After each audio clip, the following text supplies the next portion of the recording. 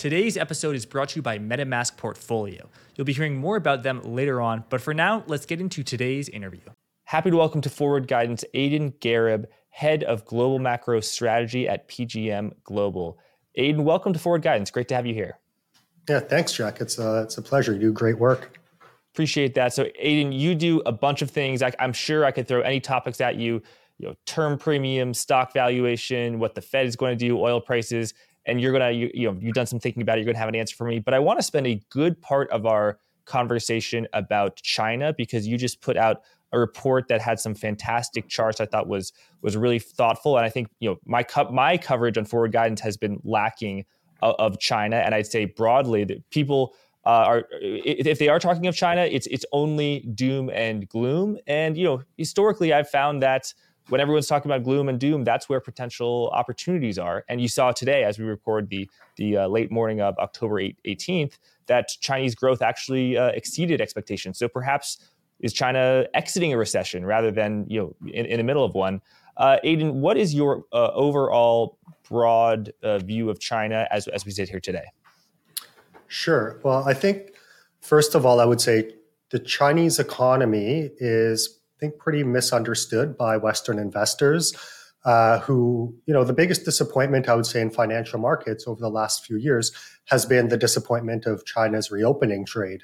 However, if you paid attention to what the Chinese policymakers were telling you and where they were allocating capital and their growth plans, then I think investors wouldn't have been disappointed because they would have been, investing along with what the PBOC and the CCP were telling you they were going to do. What do you mean? I think a lot of investors have expected that China's growth would, in the reopening would take place in similar fashion to how it did in the West. So, for example, that you would see pretty big, fiscal transfers to household to kind of buttress them through the pandemic. You would see a return to the dirty fixed asset investment, the roads and bridges to nowhere, the empty apartment buildings that we've all come to know and love out of China over the last, call it 15 to 20 years. However, I think the structural features of China's economy have changed, right? The notable one has been China has gone from having a working age population that's, growing by 5-10 million people per year to now an overall population in decline, and perhaps more importantly, a working age population that's declining by about 5 million people per year, and that by 2030 will decline by 10 million people per year. So all to say, unlike, a decade ago when China's working age population was growing and, the CCP needed jobs at any cost, empty apartment buildings, sure, roads and bridges to nowhere, just do it, create me those jobs. In the context of a declining working age population, they need fewer jobs, but they need higher value added, higher paying jobs so that they can restructure and reorient their economy towards consumption as opposed to, lower value added exports and CapEx that's not really accretive to growth. And there's some folks who say that China really can't make it in its transition from an investment-driven economy to a consumption-driven economy, such as the U.S., and that there's going to be a really painful transition as it makes that move. What do you think? So the transition isn't going to be smooth, and I think if you're an investor in Chinese equities or you're looking at Chinese growth, you're seeing kind of the frictions in that approach currently and how difficult it can be. But there have been quite a number of green shoots showing that China can come up the value chain, diversify its economy, and produce higher value-added exports that allow China to become a more consumption-driven economy. For example, one of the things I point at is if you look back to 2015, China came out with its Made in China 2025 plan. And so if you look at what, kind of the experts were telling you, about that plan, so for example, a quote by the Center for Strategic and International Studies basically summarized China's 2025 plan by saying the plan seeks to raise the domestic content of core components and materials to 40% by 2020 and 70% by 2025, across a variety of high value added products like aviation and aerospace, electric power, new energy automotive, high end robotics, etc. And so what I would then say is, well, look at some of the progress that China's made in that regard. The number of industrial robots that China puts out every single month has just continued to grow. Last month they put out 33,000 robots. That were hovering around 40,000. But just to kind of put things back into perspective, McKinsey Global Institute, so kind of the think tank for the McKinsey consulting company, had come out in 2020, 2021 and highlighted the market share of Chinese firms in China and in the rest of the world across a variety of high value added products. So you take electric vehicles, for example. In 2020, the market share of Chinese firms in China was 95% for EVs. Globally, it was about 5%. You fast forward to today, and I kind of sent you these news links where China has overtaken Japan as the world's top car exporter. There was an article from the Wall Street Journal titled "Your Next Electric Vehicle Could Be Made in China," where they highlight that around 35% of EVs exported globally come from China. So you're seeing, just from 2020 when they had a 5% market share to today, where that's grown to 35%, right? Or even something perhaps more visceral that's made the headlines more recently is, Western governments, spy agencies, kind of security agencies have been surprised by the new Huawei smartphone and the 7 micron or nanometer chip that's in there that is essentially on par with an iPhone 12, which isn't that old. And so even though we've been pushing these trade restrictions and sanctions on China, you've just seen how quickly they've actually developed in this regard. So I hope that answers your question, Jack. Thanks. And what about the Chinese stock market? Okay, China, it's building tons of electric vehicles. It's moving towards high value sectors. That's great. But the stock market is in the tubes. And I'll just put a chart up of, excuse me, actually, I'm going to move over here. This is the chart I want to show, showing in light blue is MSCI China, so an index of Chinese equities, showing that for nearly a decade, the total return since a year ago, 9 years ago, is basically flat. Probably get a little bit with dividends, but actually foreign holding of Chinese stocks has gone up. And as Chinese stock markets crashed from 2021 to late 2022, the equity holdings from foreigners, it went down a little bit, but not by much. So I would imagine that foreigners are holding on to their stocks, whereas local citizens of China and Chinese companies are dumping their stocks. So what I would ask you, what do the insiders in China, what do they know that the dumb foreigners don't? I wouldn't say it's the insiders are necessarily selling stocks. I think there's just been some compositional shifts with respect to how foreigners purchase stocks and the type of foreigners by asset class, I guess, or by investor type that are buying and selling. So, for example, the foreign holdings in Chinese equities there that you'd seen via the MSCI China Index. So for the passive investors, because China is such a big weight in the EM index, about 30% or 27%, they've not sold. What's happened is you've seen two things. One, the China Stock Connect flows have diminished significantly. So foreign, like institutional money managers have been selling out of Chinese names. And sorry, what is the Stock Connect? What is that? So the Stock Connect is basically the platform that allows foreigners to use kind of Hong Kong as a base to then buy mainland listed shares in China.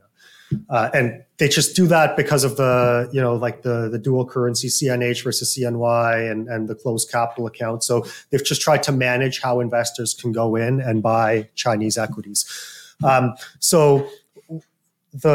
When you look at that headline number, the passive flows haven't really diminished all that much. But what's happened is kind of a couple of things. So when Russia went and invaded Ukraine, a lot of investors said, well, okay, this is going to be bad for Russian equities. We can't invest in those anymore, but also commodities are becoming more important. What do we do? So they shifted out of China, out of EM Asia, out of Russia, and they went and they bought like LATAM equities, for example, because there was a pretty good substitutability between the commodity components in LATAM equities and then Russia. And then kind of following that, you had investment start to come back into Chinese equities over the last year, let's say, but then that was disappointed with the reopening. And so then those types of benchmark hugging, investment managers then went and looked for alpha elsewhere. And actually, one of the places that you're seeing the active flows go is actually India. So if you, for example, I have a chart that I'd sent you that shows the net equity flows going between India and China and the relative performance that's driving between MSCI India relative to MSCI China. And so, I think that helps explain some of the divergence you're seeing where the passive managers are still buying and or holding the Chinese equities, but the active managers who are looking to outperform the benchmarks have been, kind of chasing returns first in LATAM and then now in India. So that's a good point on the flows. Let's talk about the fundamentals. You've also got this fantastic chart showing decomposing the returns of MSCI China. As I said, for close to a decade, the returns now are close to zero. So the total return is 4%. The market is down a little over 10%. But you're getting 16% in dividends. So that's how that plays out. But earnings contractions, EPS, that is negative. So, US stocks, and I imagine even Europe, they've had earnings growth. It's normal. Companies grow their earnings. That's what they're supposed to do. But the Chinese MSCI index their earnings are 26% lower than close to a decade ago. If the Chinese economy is, so what is going on here? Yeah. So what's happening, and this kind of plays back into the structural kind of changes that you're seeing in China, is a lot of the banks, the finance companies, the state-owned enterprises, they haven't necessarily been run for profit reasons, right? They don't have necessarily a strong profit motive. They are run at the direction of, policymakers there. When you add massive, debt increase that's largely been in the corporate sector via the local government financing vehicles, which we can get into because they actually play an important part here. I think that's where a lot of the kind of that debt overhang has been. And then now what you're having is central bank and government policy to basically take that corporate debt, take that local government financing vehicle debt and pull it back onto the official, provincial or central government balance sheet, or actually the PBOC balance sheet, and work to delever the economy that way.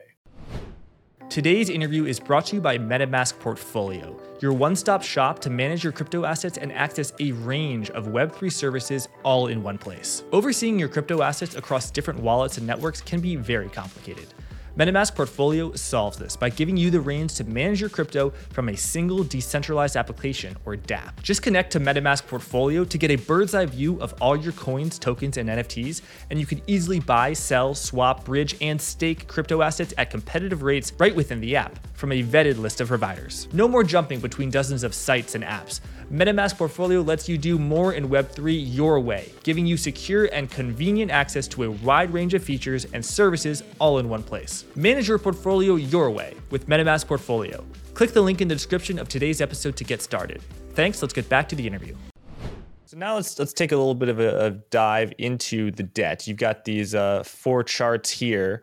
And when I was growing up, I would always hear, and I would think, because you think what you hear, that U.S. has a ton of debt and China has no debt at all. And we owe China a ton of money, which is true. China owns a lot of U.S. treasuries. But I love your just decomposition of these top at the charts of the leverage in a debt to GDP sense of China on the left in the top versus U.S. in the right.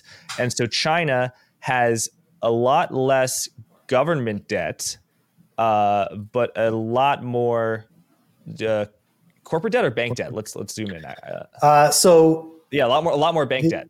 Well, the way it's showing up here, a little bit of bank debt at the top, but really the lion's share of debt in China is that dark blue space, which is the corporate section there. And that's really due to the fact of, from a definitional perspective, the way that the structure of debt is kind of laid out in China puts it on the corporate balance sheet, both in terms of the traditionally like kind of over levered corporates that you're seeing right now with some of the property developers. But then also, if you look at the local government financing vehicles, technically those are kind of like distinct from the provinces. So that's where those portions of the debt are. And so in aggregate, yes, China has more debt than the US. It's just the composition is slightly different. And so what China is doing right now is essentially pulling a lot of that corporate, quote unquote, debt and putting that back onto the government balance sheet via the provinces and also the local government balance sheets, and using the banks as an intermediary to do that.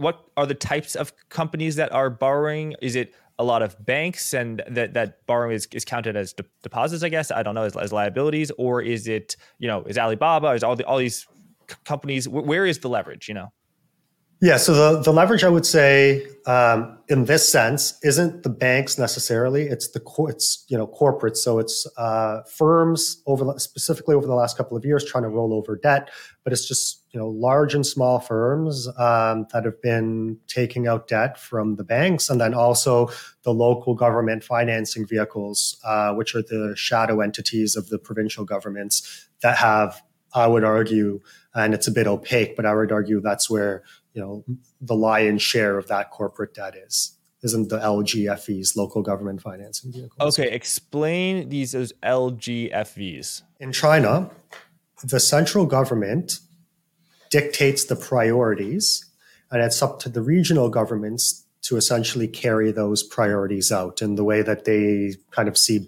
fit for them. So if the central government says, hey, region A, we need you to growing regional GDP is important. Okay. Well, what the central government does is it gives bond quotas to the provincial governments. So the amount of debt that the provincial governments can raise. Well, oftentimes that debt isn't sufficient to drive growth in that region. But the local governments can't issue more debt than what that quota tells them they can do. So how do they get around this? Well, they set up a local government financing vehicle, so kind of an arm's length entity that will issue bonds.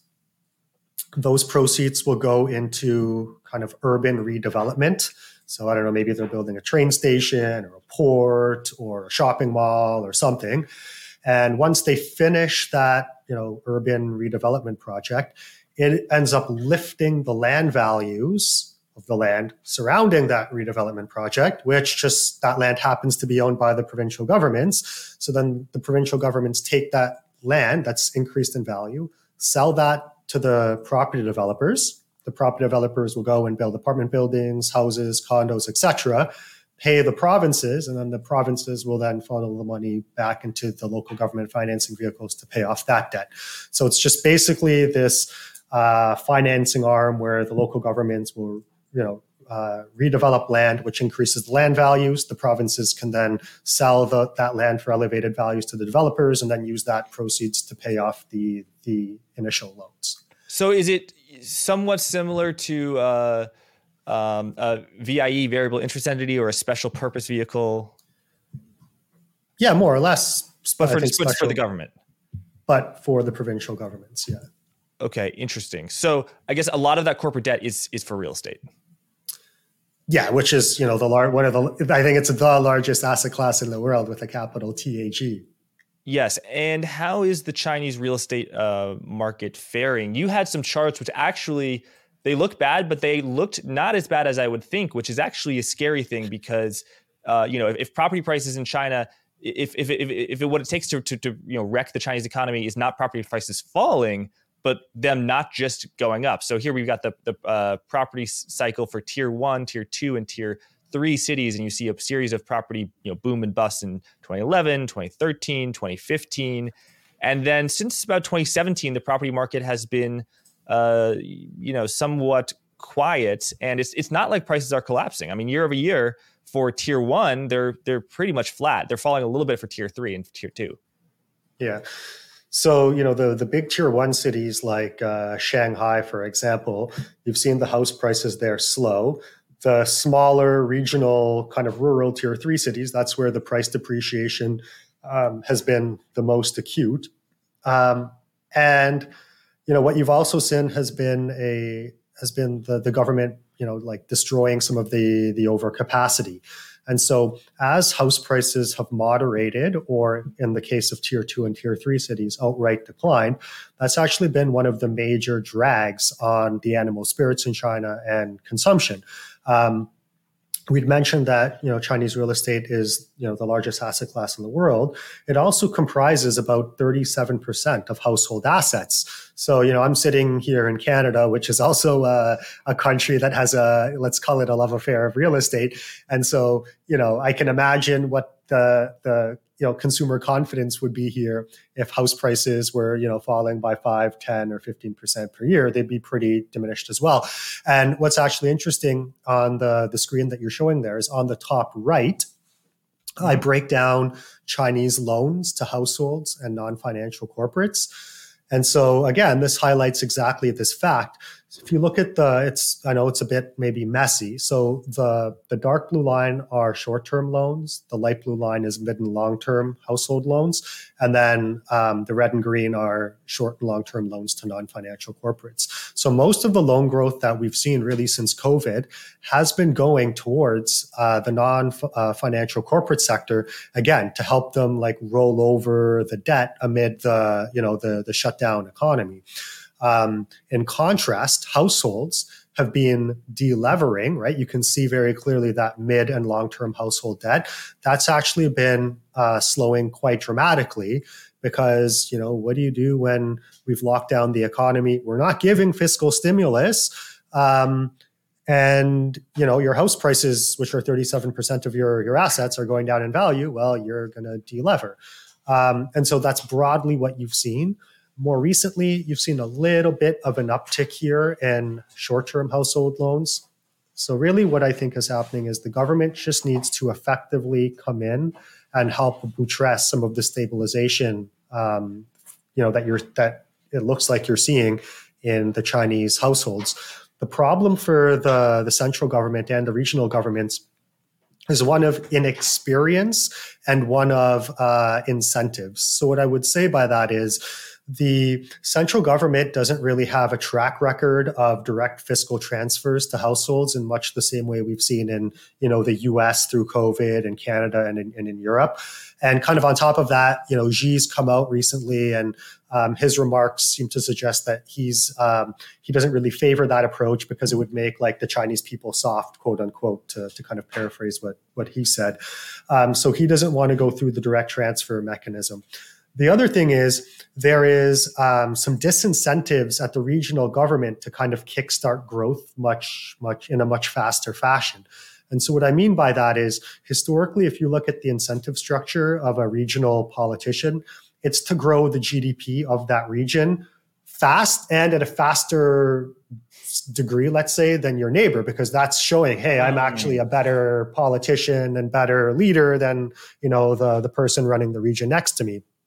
And so what would happen is if they gave, let's say, Jack, you and I are two regional governments in China, and maybe I'm an export-oriented one and you're one that makes kind of like electronics for the local market. Well, global goods demand is pretty weak right now. So if we gave everybody, cash stimulus, then people in my region wouldn't buy products that are made in my region. They would buy some of the products that are made in your region. So it'd kind of be like a intra-country import imbalance, let's say. And that would make you look really good because your economic growth is growing. But it would make me look not so good because, my economic growth in my region is not growing. And so that's why you've seen some of these rather like lackluster and ineffective policies like vouchers for haircuts. So, you're not going to grow, GDP in China by giving people vouchers to go get haircuts, right? It might work to support some local economy stuff at the margin, but, in aggregate, it's not going to have a pretty sizable impact. Right. And is there also sort of a feedback loop where if I'm doing really well, my GDP is at 10%, you're not satisfied with 8%. You're going to go to 12%. And then I got to go to 14%. Whereas if I'm at 2%, you could beat me by going to 3%. Yeah. So it's that within the context of an overall crackdown on credit and property sector credit, which is the main way that these politicians know how to drive growth, because that's what they've been doing for the last 15, 20 years. And so tell me about the crackdown on credit. I think it was called the three red lines. Has that been rolled back? And how, when we showed the chart of medium-term household debt growth has sharply fell. How much of that is due to regulation and the crackdown on credit, but the government sort of incentivizing banks not to lend or companies not to lend, versus just the economy is weak, so banks are not going to lend? So I think it's a couple of things. So the government, as it pertains to real estate, what the government has tried to do right now is essentially just get the property developers to build what they have sold but not yet started or not yet finished. Because in China, the way the property market there works is once you sign the contract, you start paying the mortgage, and a lot of the Chinese were protesting because they were paying mortgages for projects that just weren't getting built. And so I have some charts in this slide that shows, if you look at the real estate activity that's taking place, you can see China's residential floor space. And you can see, again, that blue line, completions, that's all that they're really doing. You're not really seeing much new construction. You're not seeing many sales. You're not seeing actually projects being started. More to the point, and this kind of is a good segue from what China's growth model has been to where it's kind of going, is if you look at the top left-hand chart on this page, you'll see that when you look at credit growth in China, so for, from 2012 to, let's say, COVID, that green line was where you saw all the growth. So real estate. So most of the credit growth in China was going to the real estate sector. And then, since COVID and the crackdown on property, that's actually slowed quite dramatically. And you're seeing the industrial CapEx actually take the lead. So this is, again, helping to build out that, the electricity grid, better water distribution. So water distribution, electricity, building out like the factories and making those more efficient, the industrial robots, all those things that I'd kind of highlighted in some earlier slides with you. So if you're a real estate developer, it's hard to get credit in China. But if you want to build an electric vehicle factory or an engineering plant, the spigots are on. Yeah. So the one, I guess, portion of, or aspect of nuance, I would say, in that is, if you are a real estate developer who needs some financing to complete a project that's already been sold, then I think the government and the banks are accommodative of that. But to your point, yes, like they have realized that the turning on the spigot full way into the real estate pocket of the economy, that was the growth model that China employed over the last 20 years. But actually, credit to this kind of newer or higher value-added pockets of the economy, that's where the credit's going to start going from now on. Tell me about the systemic effect to the Chinese financial system of the failure of several, or potential failure of several large real estate firms. The most conspicuous one is Evergrande, which over 2 years ago was teetering on collapse, and I thought of as bankrupt, and it unofficially was bankrupt, but it's actually taken 2 years for it to officially default. So just shows how long these things can take. In America, you have a collapse of something like Lehman Brothers, and that has a cascade because it's a counterparty. Evergrande, real estate firm, not a bank, although it had its hands in many different types of areas. But what is sort of the systemic risk within the real estate and banking sector? Because real estate and banking are very related.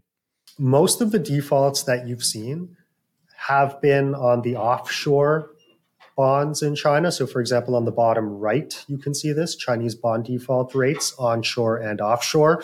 So there were, kind of foreigners that were buying largely FX denominated debt.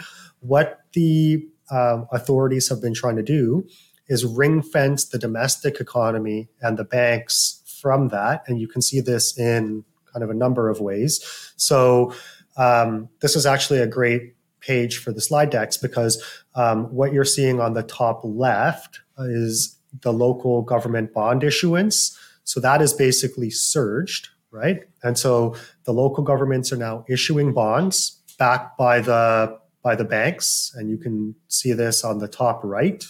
So if you scroll over a little bit on the top right, you'll see net financing of corporate and government bonds. So the financial system is essentially helping to finance the issuance of the red line there, which is government bonds, largely the provinces. And then in turn, and sorry, is the banks buying that? Private citizens are buying it? Yeah. And so there was some other slides where you could see like the PBOC's balance sheet, where essentially what they're doing is claims on banks or depository institutions are increasing. So they're basically giving, like, PBOC is printing money, giving that to the banks. The banks are then buying provincial bonds, which the provinces have been incentivized to issue. And then the provinces are using those proceeds to essentially buy back the local government financing vehicle debt. And what this is doing is it's creating a bifurcation in the credit market where the provinces and the local governments are looking better from a credit perspective than is traditional high yield in China, which you can see, exactly on that bottom left-hand chart on page 8. So these are... Is that red line high yield, is that US high yield or China's high yield? That's China's high yield in US, so the USD bonds, basically. And so you can see that historically, there's been, well, at least over the last couple of years, in terms of prices, they've been very correlated until very recently, when the local government financing vehicle bonds have been performing much better than traditional high yield. And this speaks to the fact that, the authorities are really trying to ring fence the domestic financial system and pull a lot of that debt back onto the balance sheet of the government. So China is trying to shelter the domestic Chinese financial system from defaults, but all of that excess is sort of pushing the wastewater out to the rest of the world. I respect that as a China, if Chinese, they want to protect their national financial system, but the rest of the world probably doesn't like that, right? I mean, yeah, look, if you're a hedge fund and you were buying some speculative grade, dollar bonds in China trying to pick up a yield, then you're clearly not going to like the defaults.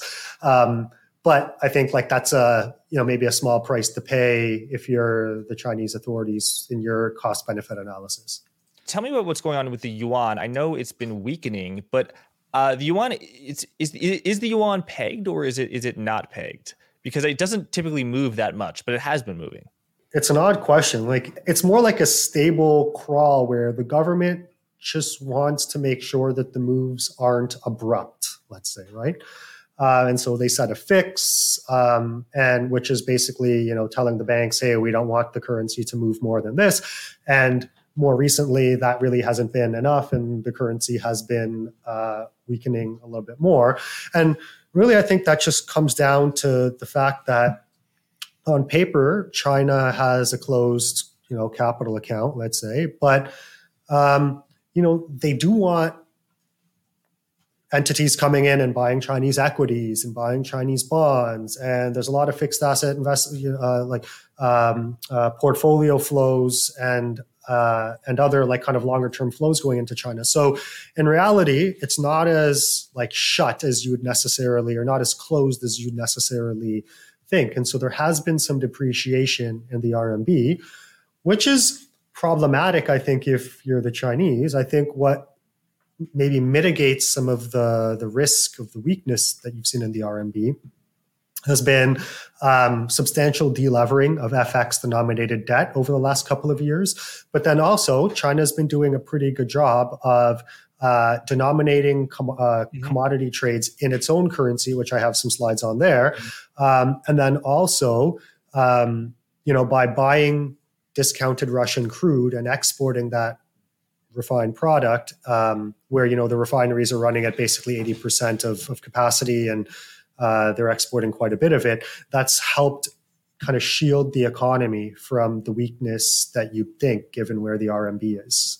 And the Chinese interest rates are quite low, I think around 2%. Is that stimulative? And then also we should say that unlike a lot of the world, China does not have an inflation problem. And in some cases, some months it actually has deflation. So does that, could rates go even lower? And what's the impact on the financial system there? In terms of the deflation that you're seeing in China, most of that is actually food prices. So I would argue that if you're the PBOC or the central government, that's not a terrible outlook for you to have like deflation being driven by food prices, because that's typically been like what they've struggled with, and what they've been kind of concerned about is you have pork and chicken prices rise quite dramatically, fueling inflation, and that leads to social unrest. So I'd argue that that's not a huge kind of negative for them. When you look at the interest rates in China, they're substantially lower. Call it in like the 2% to 2.3% range. If you're looking at 7-day repo rates or 3-month interbank rates, could they go lower?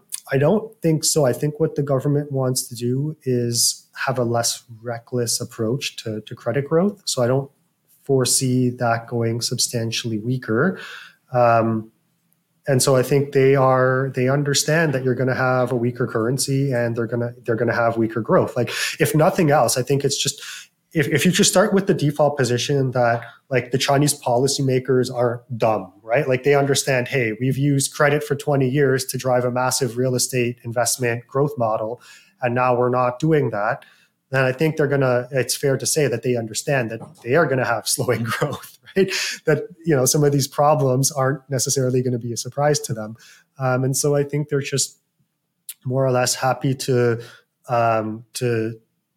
let the animal spirits kind of like naturally take over as this long process kind of draws out, and then support that where possible, given the institutional constraints that I talked about with respect to like know-how, and then also, their lack of kind of really proclivity to fiscal transfers to households.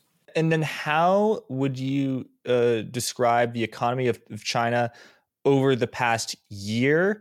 Has it entered a recession? Because even though, again, this is the question of the nominal question, if growth slows from 8% to 5%, that's not a recession, but it is a pretty significant contraction in growth. And because China does not have an inflation problem, negative real growth is not negative.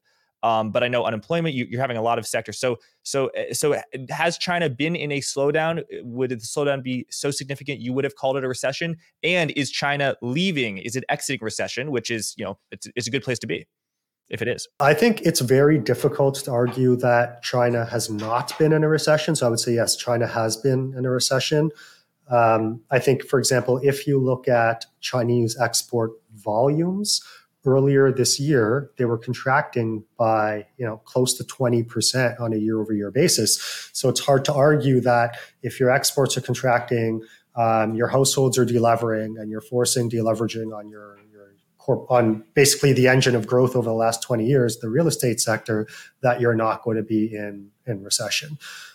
So regardless of what the nominal GDP, like the nominal GDP numbers in China anyway, you basically throw them out because they target they tell you what they want real GDP growth to be, and it tends to hit that number. Mm-hmm. So I would just argue, if you look at the underlying, fundamental data, where it's, Chinese trade, or it's the Li Keqiang indicator, which tracks like rail freight, bank loans, and electricity usage, you basically show that, the economy has been in a recession.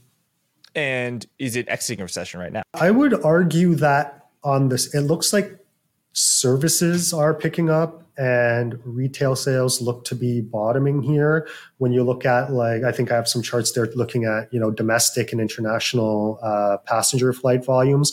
So the Chinese are, increasingly, going out and spending on services. And, it's actually interesting because a couple of months ago, if you looked at the luxury brand, so if you looked at, for example, like the big global coffee shop chains were telling you, and the big luxury brands were telling you, and you kind of sum that up, the view of what the Chinese consumers were doing was they were buying American brand coffee, luxury handbags for Europe, and then going to like Shanghai Disneyland, right? So it was more of like this domestic tourism story. Now, that isn't going to be what drives, growth long term, for example, but you are seeing that there are these bits of like uneven green shoots of growth that are taking place. It's just the government hasn't been as willing or able to kind of shore that up as much as they should have been, or one would have thought.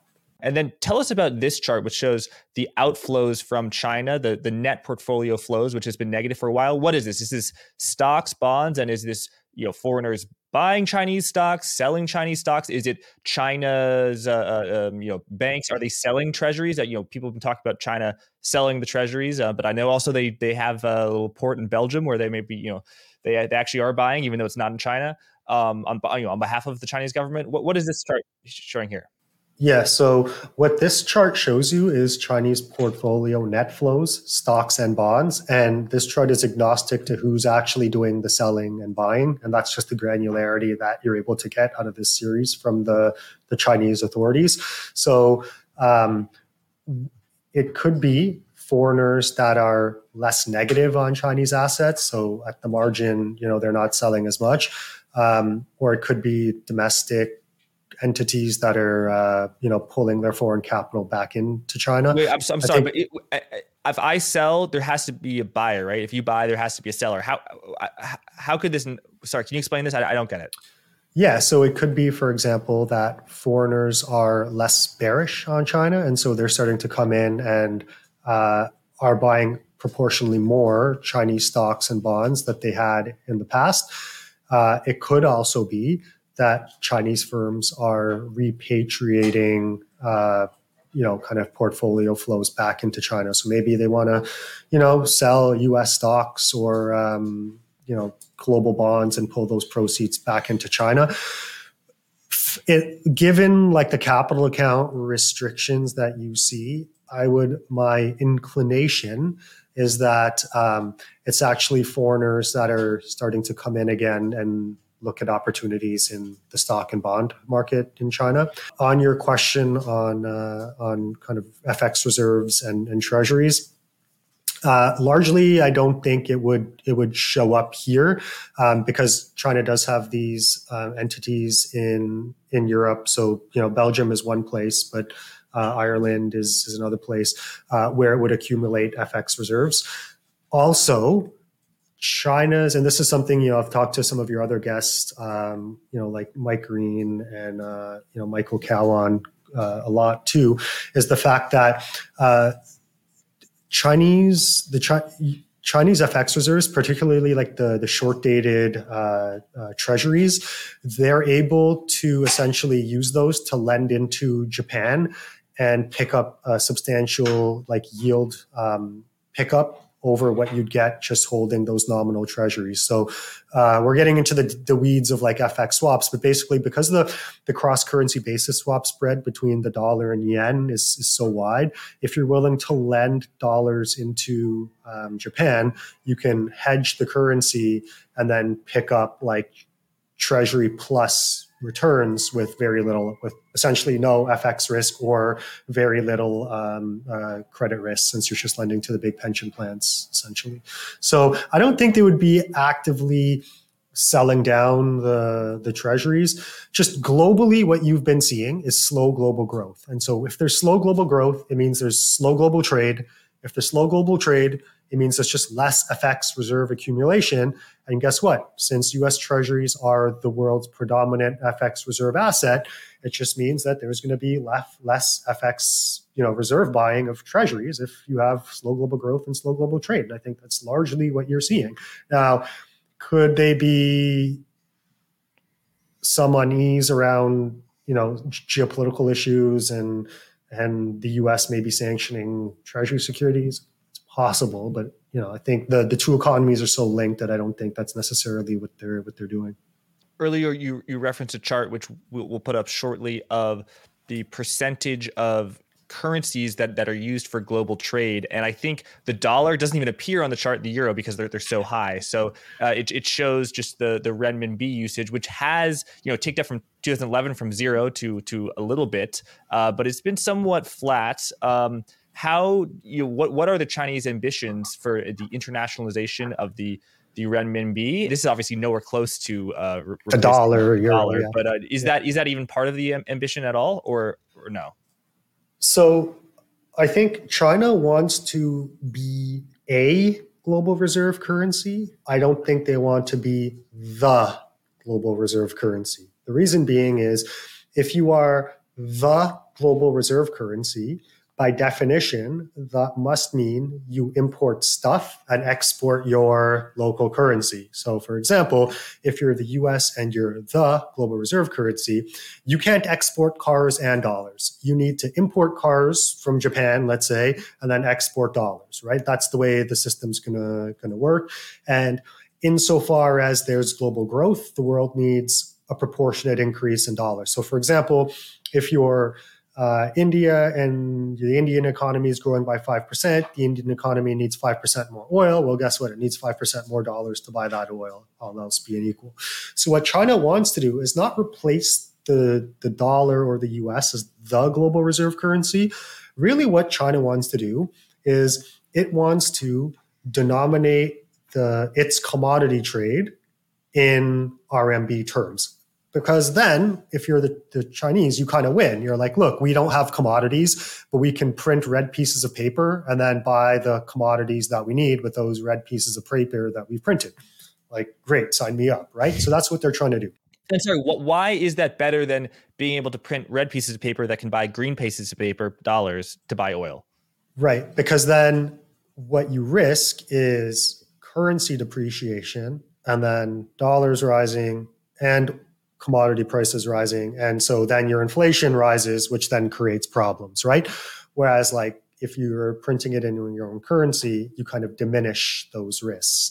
And so as part of that, what you need to do is you need to give your export partners. So let's just say like Saudi or Iran or Russia, or whoever you're buying commodities from, you need to give them a reason or a way to essentially hold RMB, right? And so this is, I think, is another factor that plays into what China's doing with its bond market is, hey, if we can absorb this debt onto the government balance sheet, issue these bonds in a transparent way with a sufficient yield, then actually maybe these bonds look attractive to foreigners so that if we print RMB and we pay Brazil RMB for soybeans, then Brazil has an incentive to hold those proceeds in RMB in our government bonds because they are providing some sufficient yield and it's a pretty big, a deep liquid market, right? Because everyone talks like, hey, why are US treasuries the global reserve asset? Like, what is it about them that makes them the global reserve asset? Well, they're deep and liquid. What does deep and liquid means? It just means there's a lot of them and you can buy and sell them really with very small bid-ask clips, right? So, okay, well, that looks like what China is trying to do. And so what I show here on this page that you'd alluded to, page 18 or page 16, is after the dollar and the euro, the share of payments via SWIFTs, sterling is about 7% of that. And then directly below that is Japan and the RMB, which are both right around 3.5%. So, that might be something that most investors or most listeners don't know is that, look, RMB is as traded on, via SWIFT as is the yen. And then essentially when you look at the top right-hand chart on this page 16, I'm showing the trade in RMB as a percentage of total Chinese trade, which is about, over a quarter. So, China, I'm showing I'm kind of jumping around here, so forgive me, but China is the largest trading partner for 120 countries in the world.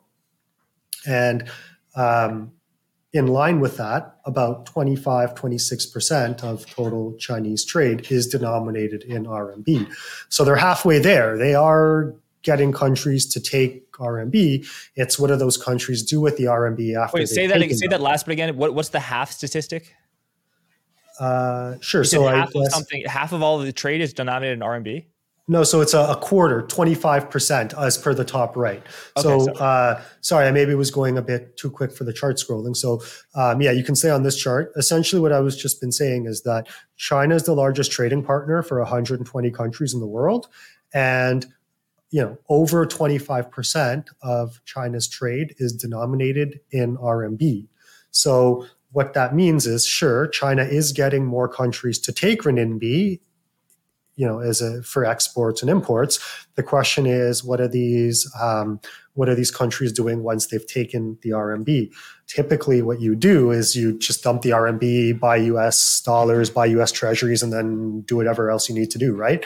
But what China's trying to do is build out its bond market, and just give these foreigners a reason to hold renminbi, so that it's essentially creating some incentives to keep, to kind of keep that system going where they can print red paper for the commodities that they need. Now let's move on. Our final topic on China is just this transformation of opportunities. If it's moving, the credit growth is moving away from real estate to industry. Let's talk about that industry. So you've put up here some electrical stocks in China, as well as the KWEB ETF, which is the internet ETF. So clearly, we're seeing on the bottom right here that there are Chinese companies that have grown their earnings tremendously, even over the past 4 years.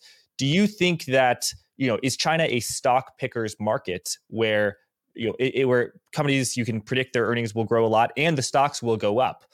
Because I would say about the KWEB ETF, a lot of those companies have revenue and net income charts over the past 10 years that look exactly like Apple or Google, but KWEB also has been pretty flat over the past 10 years. Yeah, so that's the great question. And so I think there are opportunities for bottom up stock specific analysts in China. The problem, as always, with when you're trying to analyze China is, what's the data quality like, right? What are the accounting standards like? Can you trust those things? So, I'm more like, I run a macro team here. So luckily, that is not, something that I have to spend a lot of my time doing. But all I really try to say here is, look, if there's kind of like one lesson from China, it's if the authorities are throwing money at something, then there's going to be opportunities for return there for global investors, right? And what investors need to do is just realize where the money's not going, i.e. real estate anymore, and where it is going, which are some of these high growth, high value added sectors. So all I really try to do here is on the bottom right-hand slide, I'm just showing some of the Chinese electrical, computer and equipment stocks, their trailing earnings, just the direction of those things to show, look, like this is where the Chinese government and the PBOC and the authorities are directing the money to. And then on the top left, I just highlight the stock prices for those firms, which may or may not have done well. And I think this is kind of the disconnect, and it speaks to, I think some of the disappointment among bottom-up Chinese investors, at least the ones I talk to, which are saying, we do a lot of the bottom-up work, the earnings are actually doing well, but we're not being rewarded in terms of prices, right? And so I think as increasingly investors kind of come to understand what China is doing, then that return can start to be harvested. And then also, Jack, you picked up on a good point, which is the bottom left-hand chart on page 15. So this is the shares outstanding for these specific ETFs. And the reason I show shares outstanding is it gives an indication of what foreign investors, so Americans, Canadians, Europeans, et cetera, are actually doing. And so at the margin, they're not selling KWEB, right? Because you're seeing shares outstanding. I mean, it's down off the peak, but it's substantially high. When you look at these other pockets, these other ETFs, you can see that they're flat. So it looks like investors in Chinese equities and ETFs are taking a page out of like the crypto bros, which is just they're hodling, right? They're just they're going through the crypto winter, but the Chinese growth winter basically. The Chinese growth winter has actually been longer than the crypto winter. It's been Game of Thrones style winter. Yeah. So, but maybe spring is coming. Let's quickly, just final thing on China is the different types of shares: A shares, B shares, H shares, and then ADRs, American Depository Receipts. Which are the shares that are sort of variable interest entities outside of the sourced from the Cayman Islands, where when you read their 1,000-page annual report, it says we don't actually own the company, we just operate it kind of like a puppet. And people talk about that as a risk. And how severe of that is a risk of, oh, I invested in company XYZ, and from 2023 to 2033, their earnings grew 20 times. But I see none of it because I'm a shareholder, in Tennessee. So those would be the ADRs that are listed in the U.S., but the variable interest entities that nominally are going to kind of track what's on the Chinese market. A shares are then the ones that are denominated in RMB and trade on the mainland there, and then you have like the H shares which trade in Hong Kong, which tends to be one of the ways that foreign institutional investors will kind of invest in China.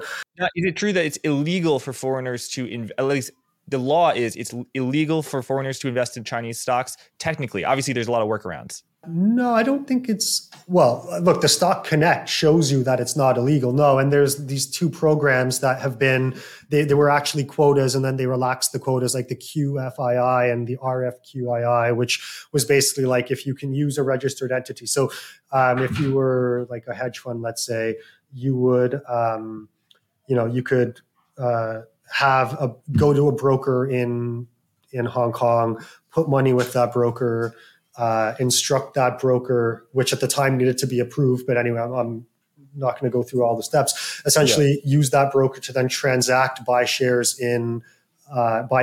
listed in the mainland, and then you would kind of have a claim on those A share assets. So no, it's not illegal for foreigners to hold domestic Chinese assets. I would argue like that's actually what the Stock Connect program is designed to do. How worried are you about the so-called reverse CFIUS of the U.S. imposing restrictions on foreign investment into Chinese property, Chinese private equity, and maybe even stocks? So that was, a huge deal a couple of years ago, I think even last year maybe, as the tensions had ramped up.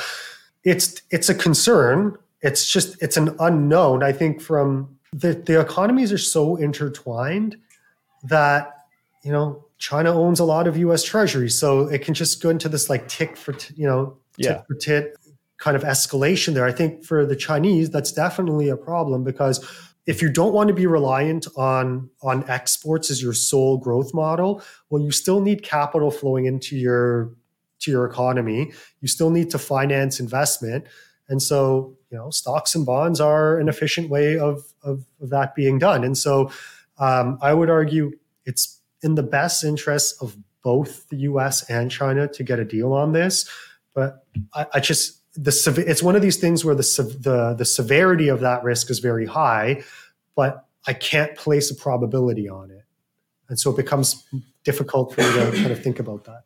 That makes sense. Well, Aidan, thanks. We've done an hour on China. If you'll stay, we'll do a few more minutes just on the macro. I just checked. I hadn't checked before checking, but the bond market has a huge sell-off as well. So I think pretty much every tenor of the yield curve is once again at the highest yield since 2007 or 2006. The 20-30 year are now both above 5%. So the bonds onslaught in bonds continues. Do you think it's close to being over? I mean, so many people have said, now's the time to buy bonds. Now's the time to buy bonds. And they've been, blown out of the water. But it seems, I mean, the move is extreme. The Federal Reserve is probably close to being done hiking interest rates. You tell me. And then there's, the term premium issue, which there's the supply issue. What do you think? One of the reasons to be a little bit more cautious as it pertains to duration, at least, is the fact that it's not clear that the Fed that the economy is slowing sufficiently for the Fed to, start cutting or back off here. We got, the retail sales numbers that came out, the inflation data that came out here is supporting the growth side of the economy. And look, there's, we put out a note today that showed a lot of delinquencies in terms of credit cards and autos and some of these other pockets. So it's not to say that there isn't weakness out there. There is. It's normalization. It's delinquencies to a 2019 level, which was historically low. It's not, Yeah, so you're having pockets of this weakness here. But I think what's maybe more concerning for investors in duration is the fact that, and this is kind of the big problem for Powell, I think, and I think he recognizes this, is Powell needs to get commodity prices down in dollar terms, because very rarely have you seen periods where the broad dollar, so the broad like trade weighted dollar, is strengthening, but commodity prices are also strengthening, right? Mm-hmm. And so I think the problem is that if you get this kind of strong dollar, which has limits as to how strong it can appreciate from here, but commodity prices keep ticking up, then what you end up doing is you lift inflation expectations. And actually, if you look at the spread between like break evens and the 5-year inflation swap, which the latter tends to track oil prices, inflation swaps are telling you that, hey, there's more inflation coming. And actually, when you look at what's helping to, or at least what's contributing to the bond sell-off here today, it's this pretty big uptick that you're seeing in energy prices, right? Coming out of the what looks like an escalation of the Mideast tensions here. So you have higher commodity prices, which are fueling inflationary concerns, and then the growth is still holding up. So why would I be buying duration here? Wait. So I'm looking at inflation expectations, the 5-year forward inflation break even, derived from the TIPS, Treasury Inflation Protected Security. That rate actually hasn't gone up that much. It's at 2.5%. And in May of 2022, it was at 2.6%. What's gone up is the term premium, which basically was the unexplained thing. You have the equation, and then you have an error function, and then it's my understanding the term premium is basically an error function. Okay, so two things. I think we're mistaking two terms. So there's break-even inflation, which is the difference between nominal treasury yields and TIPS yields, and that essentially is that spread is the inflation rate that would make an investor agnostic, i.e., break-even between holding nominal and TIPS.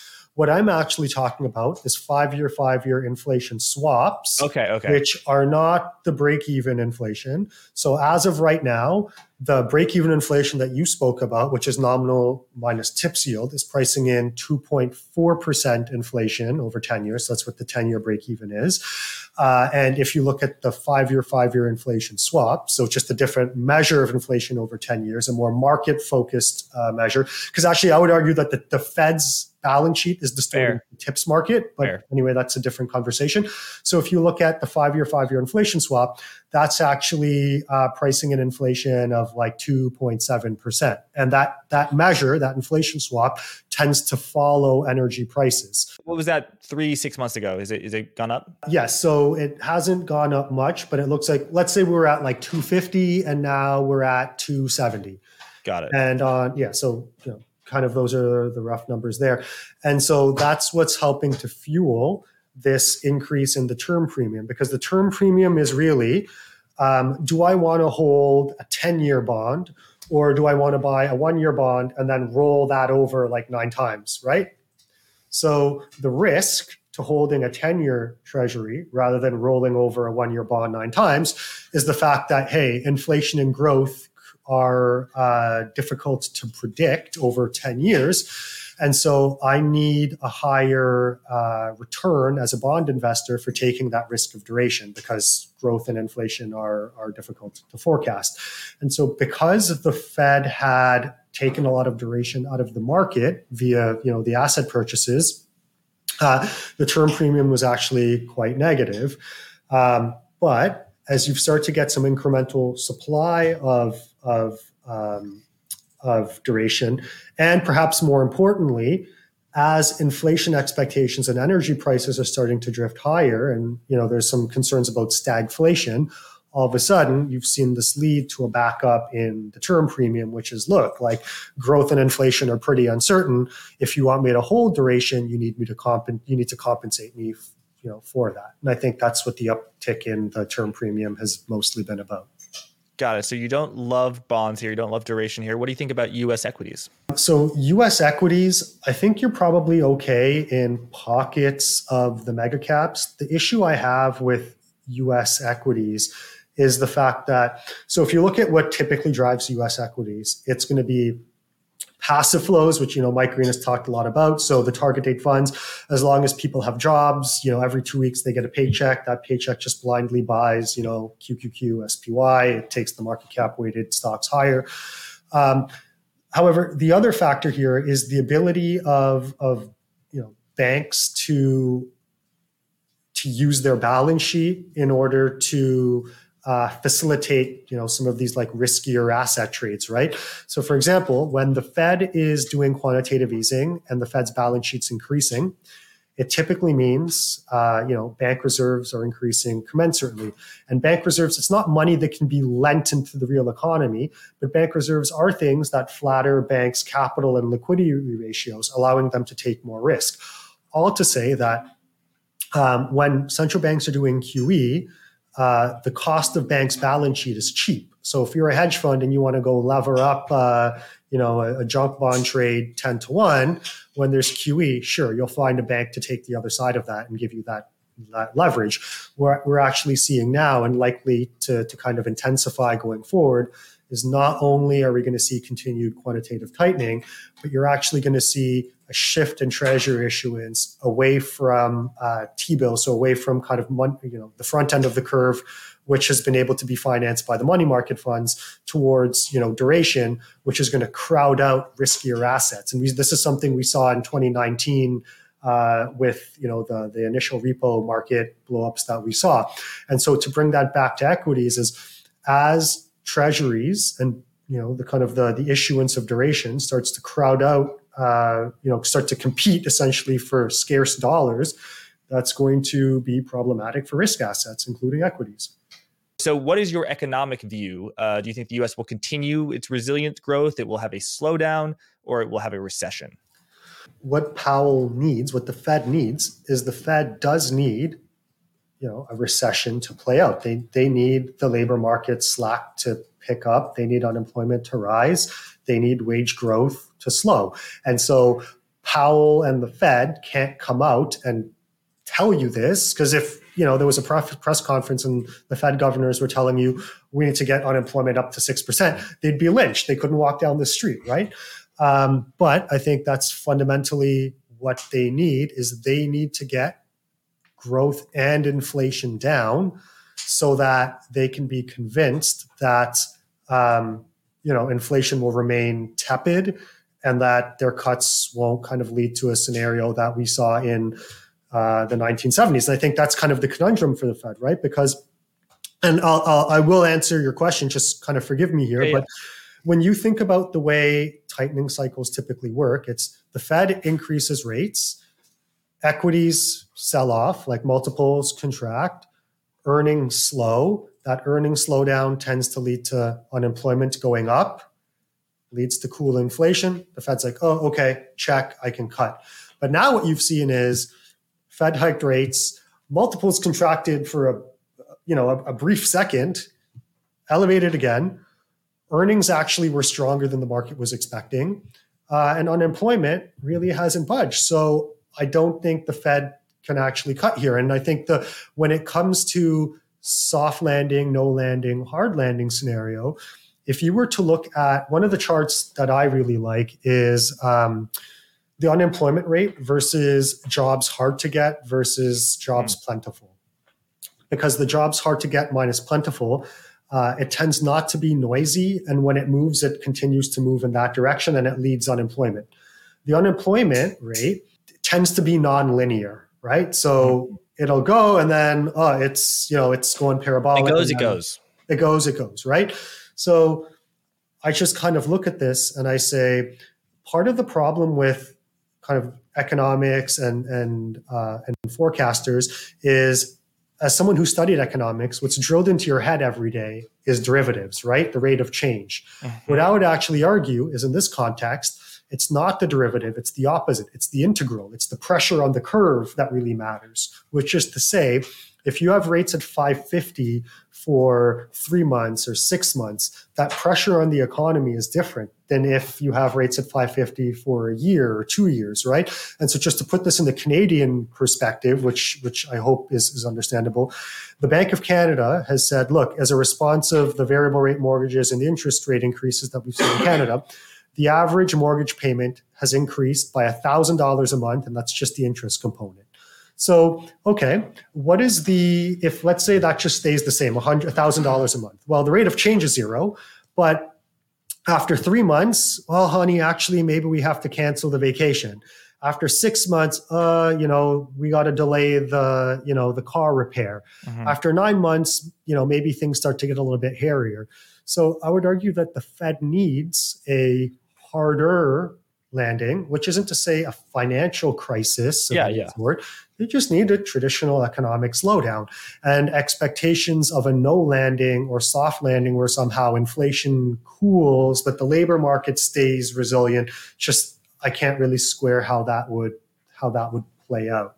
So if that's your base case, you said, I presume that you see an opportunity to get long durations in the near future. It's just not now.